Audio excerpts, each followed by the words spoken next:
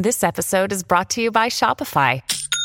Forget the frustration of picking commerce platforms when you switch your business to Shopify, the global commerce platform that supercharges your selling wherever you sell. With Shopify, you'll harness the same intuitive features, trusted apps, and powerful analytics used by the world's leading brands. Sign up today for your $1 per month trial period at shopify.com/tech, all lowercase. That's shopify.com/tech. Mom deserves the best, and there's no better place to shop for Mother's Day than Whole Foods Market. They're your destination for unbeatable savings, from premium gifts to show-stopping flowers and irresistible desserts. Start by saving 33% with Prime on all body care and candles. Then get a 15-stem bunch of tulips for just $9.99 each with Prime. Round out Mom's menu with festive rosé, irresistible berry chantilly cake, and more special treats. Come celebrate Mother's Day at Whole Foods Market. Welcome to the New Books Network. Hello everyone, welcome to New Books in Sociology, a podcast channel of the New Books Network. I am your host Rituparna Pankiri, and today I am going to be in conversation with Ina Perheentupa. Ina is a postdoctoral researcher in sociology at the University of Turku. Today, we will be discussing her book, Feminist Politics in Neoconservative Russia, an Ethnography of Resistance and Resources, published by the Bristol University Press in 2022. Ina, I welcome you to this interview and I'm very glad to have you here. Thank you, Rituparna. I'm really happy to be here. Right. So let me begin by asking you your main motivation behind writing this book. What was it that drove you to, write this book? That's a good question, since I'm not from Russia. I'm from Finland, the neighboring country. But I had studied Russian during school times and lived in Russia during my university studies. And during those studies, stays, I had already kind of paid attention to the gender relations and kind of gender order in Russia. And then when I did my master's, I did it on self-help group in St. Petersburg, and how women in this self-help group kind of turned towards this, we could perhaps call it ultra-femininity in their life in order to kind of solve issues, and how they were demanded a lot in the working life, and then also in taking care of the family and finding a husband and so on. So then I became kind of interested in the other side and the feminism and was there such a thing? This was also my interest was also increased by the fact that Russia had turned towards these more conservative policies in the 2000s. So these were some of the key reasons, I guess. Also, I think Russia has a very interesting feminist history that many might not be that familiar with. And yeah, so those could be some of the reasons why I then wanted to discover feminism in Russia in 2010s. Thank you very much for that comprehensive response. My next question is kind of related because it draws from the motivation itself. I mean, your book is a very rich, ethnographic work, but I would like to know more about the methods that you have used as well as the sources in this book. So the book is a feminist ethnography, as I conducted ethnographic fieldwork mainly in St. Petersburg and Moscow in 2015. I did most of the ethnography, and then I returned. I actually collaborated with some of the activists and returned many times to kind of visit some key events. So I draw from 44 interviews of 44 activists that I conducted, mainly in 2015. But then a big part of the material is actually based on online ethnography, since a lot of feminist activism in 2010s took place in digital space and social media due to the kind of political opportunity shrinking in other spaces. So online observations are a big part of the book also. Right. So you do talk about the feminist movement in Russia, and I would want to know, is it a grassroots-based movement, and how has the movement evolved in the country? Yes, it's definitely a grassroots-based movement, since the feminists are currently not able to operate on an official level due to the political restrictions and repression of civic sector. So they're not, as one of my the activists I interviewed said, welcome to the chambers of power. So they have to operate from outside, kind of as out as out from outside official politics. And this is also what I write about in my book, that feminist politics in this way is different kind of politics. They define it in different ways, but that's actually what's always been kind of characteristic to feminist politics, that feminists have redefined what politics is and challenged how politics is defined. So here I refer to the fact that it's not only about official party politics, for example. If we compare this generation of activists that became activated in the 2010s to the earlier generation of feminists or women's activists in the 90s, there's a big difference. As they were in the 90s, they were actually able to at least to some extent lobby and take part in official politics. There was even a political bloc called Women of Russia for a while. So nowadays, this type of action is not possible. There's no dialogue with decision makers. And this makes also the feminist activism a bit more radical, in the sense that they have to operate from outside. And the other thing is that they do not have economic support. Whereas in the 90s, women's organizations were actually supported quite generously from abroad, because it was thought that if feminism and women's organizations are supported, then democracy is supported in Russia. Did I answer your question?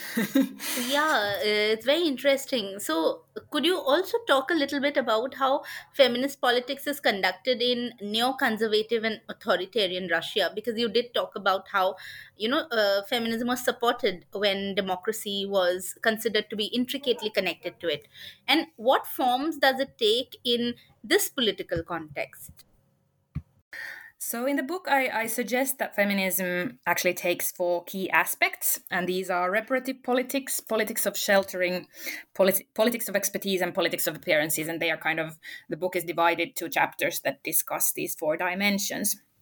So the first dimension, reparative politics, discusses how feminism is very personal project, and I think this has been throughout history typical for feminism in Russia and elsewhere. It starts from one's own experiences of oppression or patriarchal experiences, and then working on those. But at the same time, it's very political and social. In this part, I discuss how therapeutic and political elements come together,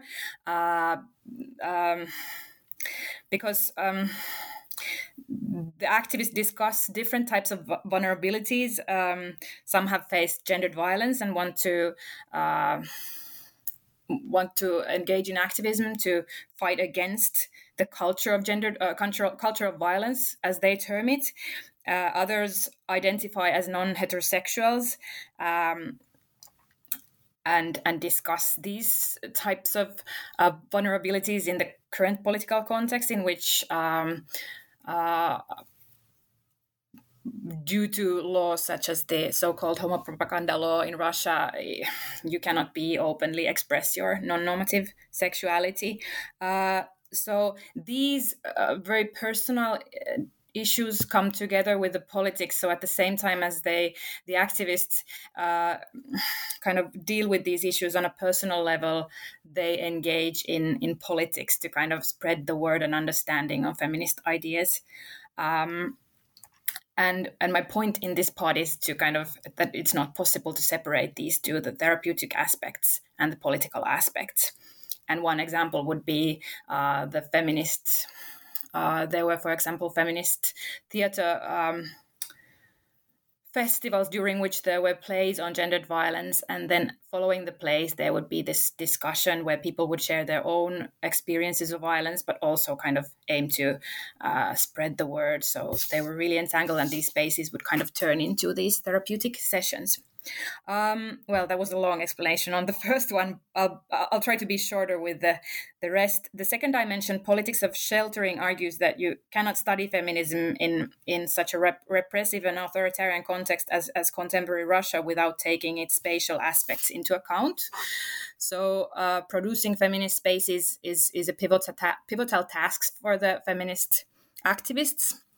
And such spaces are produced both for safety, as I mentioned, for therapeutic and reasons, and for those who feel vulnerable in the society, but also in order to kind of create these alternative realities, which we call prefigurative spaces. So, for example, queer skirt parties that I visited in different cities would be an example of such prefigurative spaces in which alternative futures and norms are kind of enacted and tested and lived among the activists. The third dimension, politics of expertise, discovers the centrality of knowledge for the movement. Consciousness raising has been in the kind of heart of feminist activism since the 19th century when feminism first feminist activists appeared in Russia. And the interviews with the activists show how feminist ideas, having access to those, has had an immense effect on them, and how they've been able to, for example, take political agency. So knowledge, I think, is in the center of feminist politics in many ways, but there are also struggles over who gets to be a feminist expert in public. So there are internal struggles over knowledge also. And finally, politics of appearances, the fourth dimension, shows and illustrates and discusses what happens to activism in this kind of very repressive context where most of the opportunities for activism are online, and the part looks at how the online reality becomes actually more real than the reality offline, as you cannot it's made really hard to make demonstrations and so on. So it kind of traces some of the forms activism takes in this kind of context, and I think it's quite relevant not only in Russia but everywhere that authoritarianism is and conservative ideas are gaining space. This final part in particular. Right. And what role does Pussy Riot play in this context? Because it is a very famous and global name. I mean, all over the world, we do hear about them. Yes, and Pussy Riot is a kind of cultural. They visited even some American popular cultural TV shows, so they're really well known. But even if Pussy Riot is globally, without a doubt, the best known example of Russian feminism, I did not study Pussy Riot.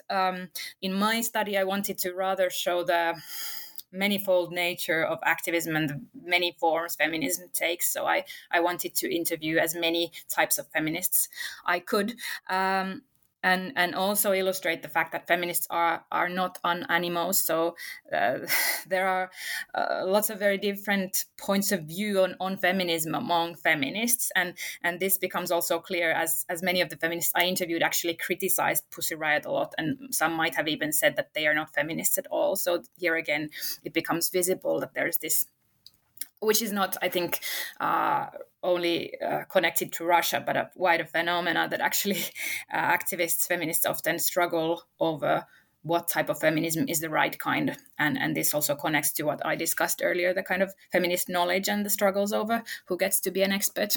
One other thing that really interested me was you talking about how reactivity becomes a constraint for the Russian feminist movement. If you could talk a little more about it for our listeners with a few examples, that would be great. It's nice that you noticed this, and I think it's an important aspect to activism during digital age, but especially feminist in such a challenging context where most of the opportunities are online. So some of the activists I interviewed, feminists, were critical of the fact that activism often takes place as a reaction to something else. So whether a politician says something or there's an article on media on something, and then they would respond to that. So this connects to what I discussed about the last I mentioned politics of appearances in my book, and the way actually activists have in many ways adopted the media logic. So they know how to operate in order to receive visibility and get their actions go viral online. But this is also kind of a problem if activism is only about reactivity. So one more example would be that some of the activists who were really skilled in online activism, that is activism that would receive a lot of attention, they would play with the way media often writes about or gets interested about shocking or somehow controversial actions. So they would kind of create these shocking events in order to be interesting enough to be kind of noticed in media, or that their post would go viral.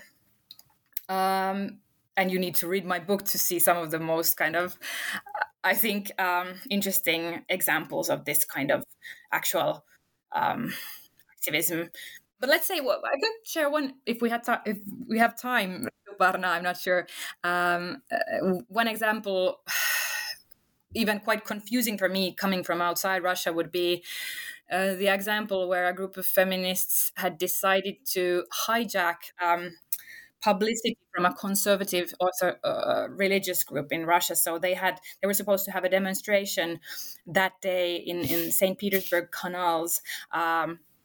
These pro-lifers who kind of are in many ways on the opposite side to feminists, as they, for example, oppose abortion and so on.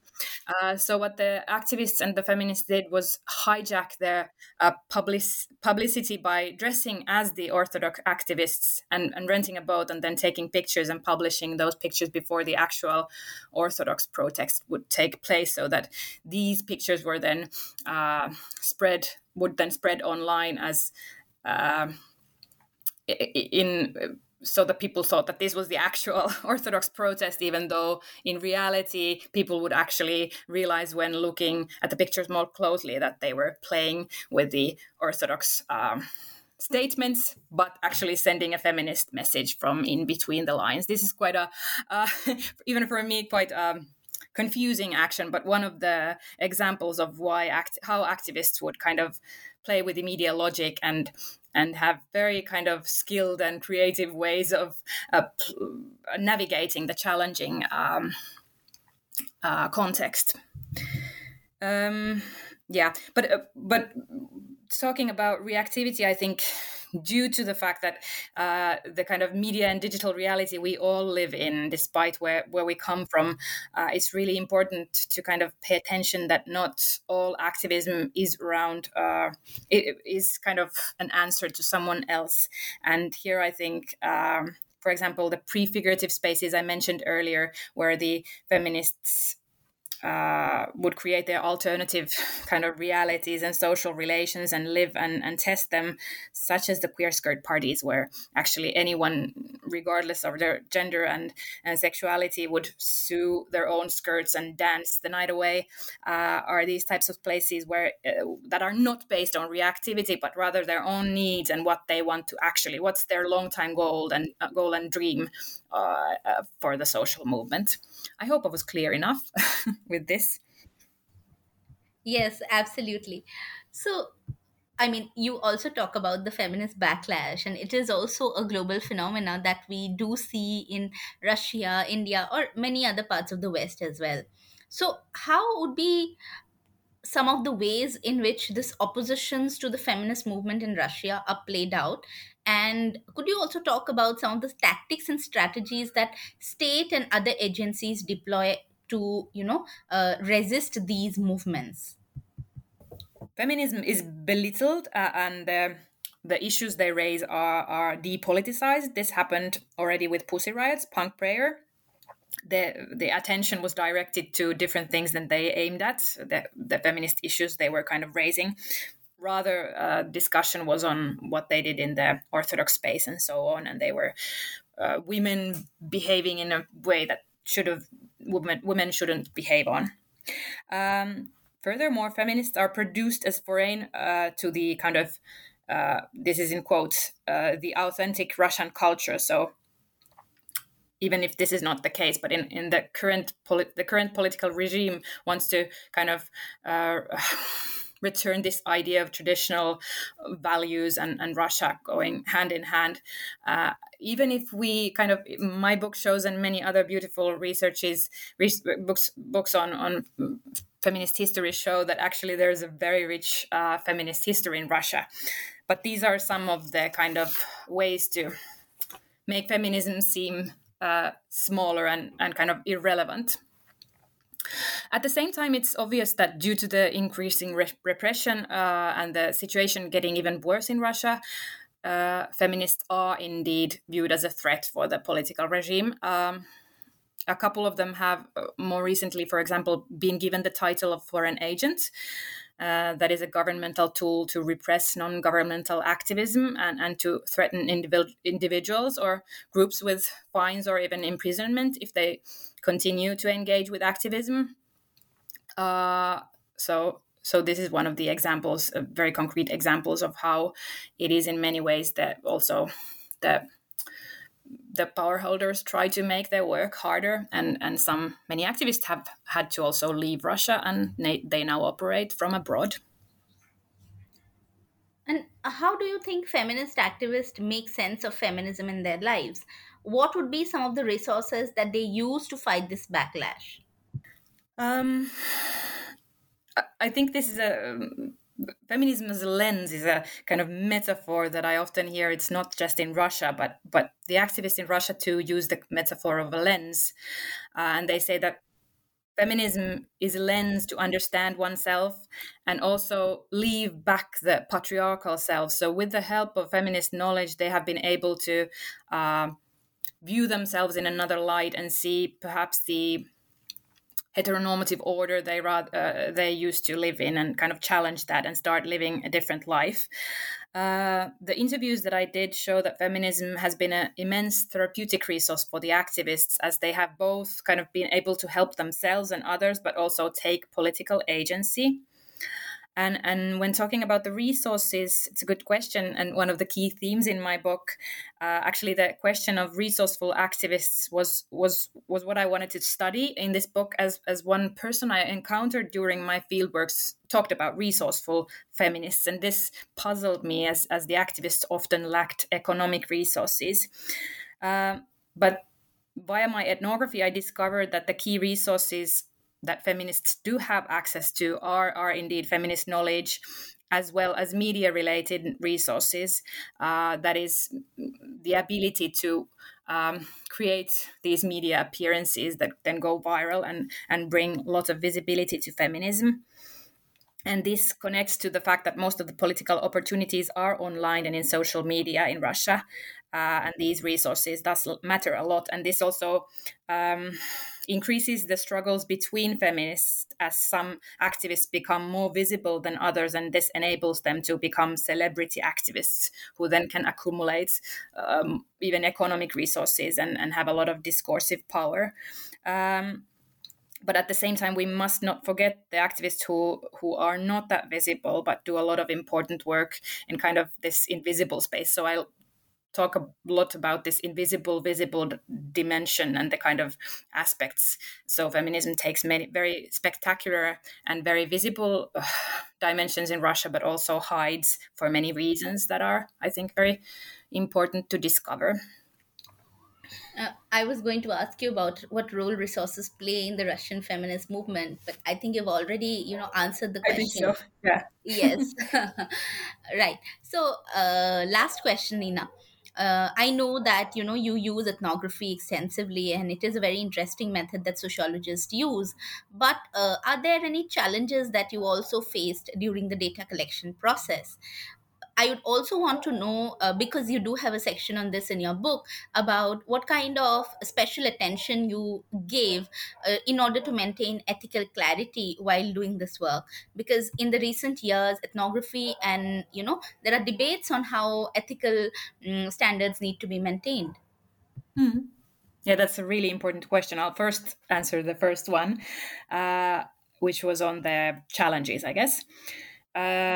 there were moments I had to think and kind of stop and think: should I be in a place? There were festivals. I took part in festivals that then would be kind of closed down by police, and at times I decided to leave a place. I decided I shouldn't be somewhere, but there were these moments where I wasn't sure.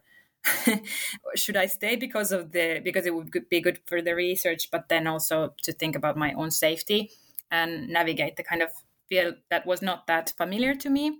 But overall, I was not I think the one in the challenging position. The feminists and the activists who take many risks because of their commitment to feminism are, and also their kind of positions vary in many ways. Some are more vulnerable because of their, say, non-heterosexuality or other types of things than others, or ethnicity, for example.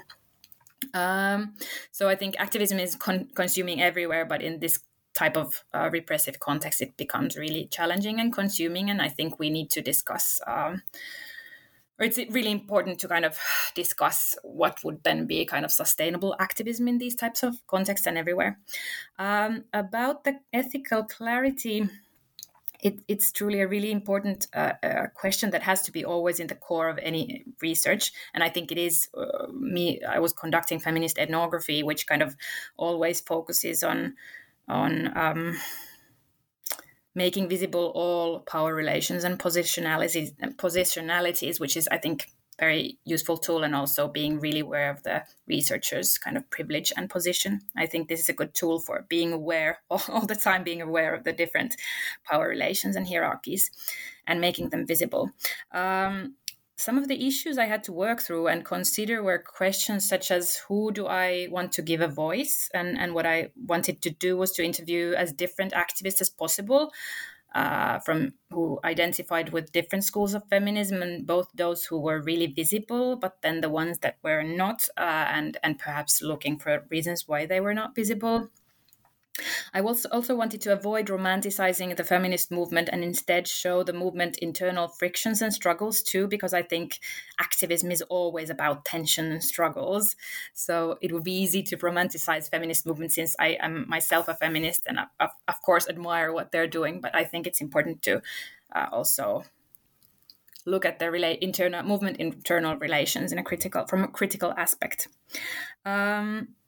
But yeah, at the end of the day, the most important thing, I guess, is that these activists whom I really admire, because of all their important work, gave their time to me and shared their stories with me. So I wanted to show them as agents, at least trying to make a difference in their life, even if this is really challenging at this point, or in the 2010s.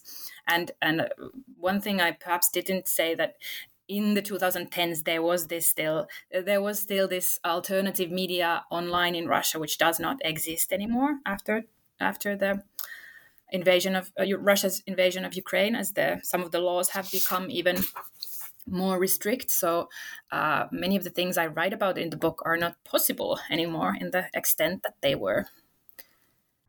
Well, thank you so much, Ina, for this lovely conversation. I absolutely enjoyed reading your book, and I'm sure that after listening to this podcast, a lot of other readers will also pick up your book. So thank you once again for doing this for New Books Network. Thank you so much, Rituparna. It was a true joy to discuss with you.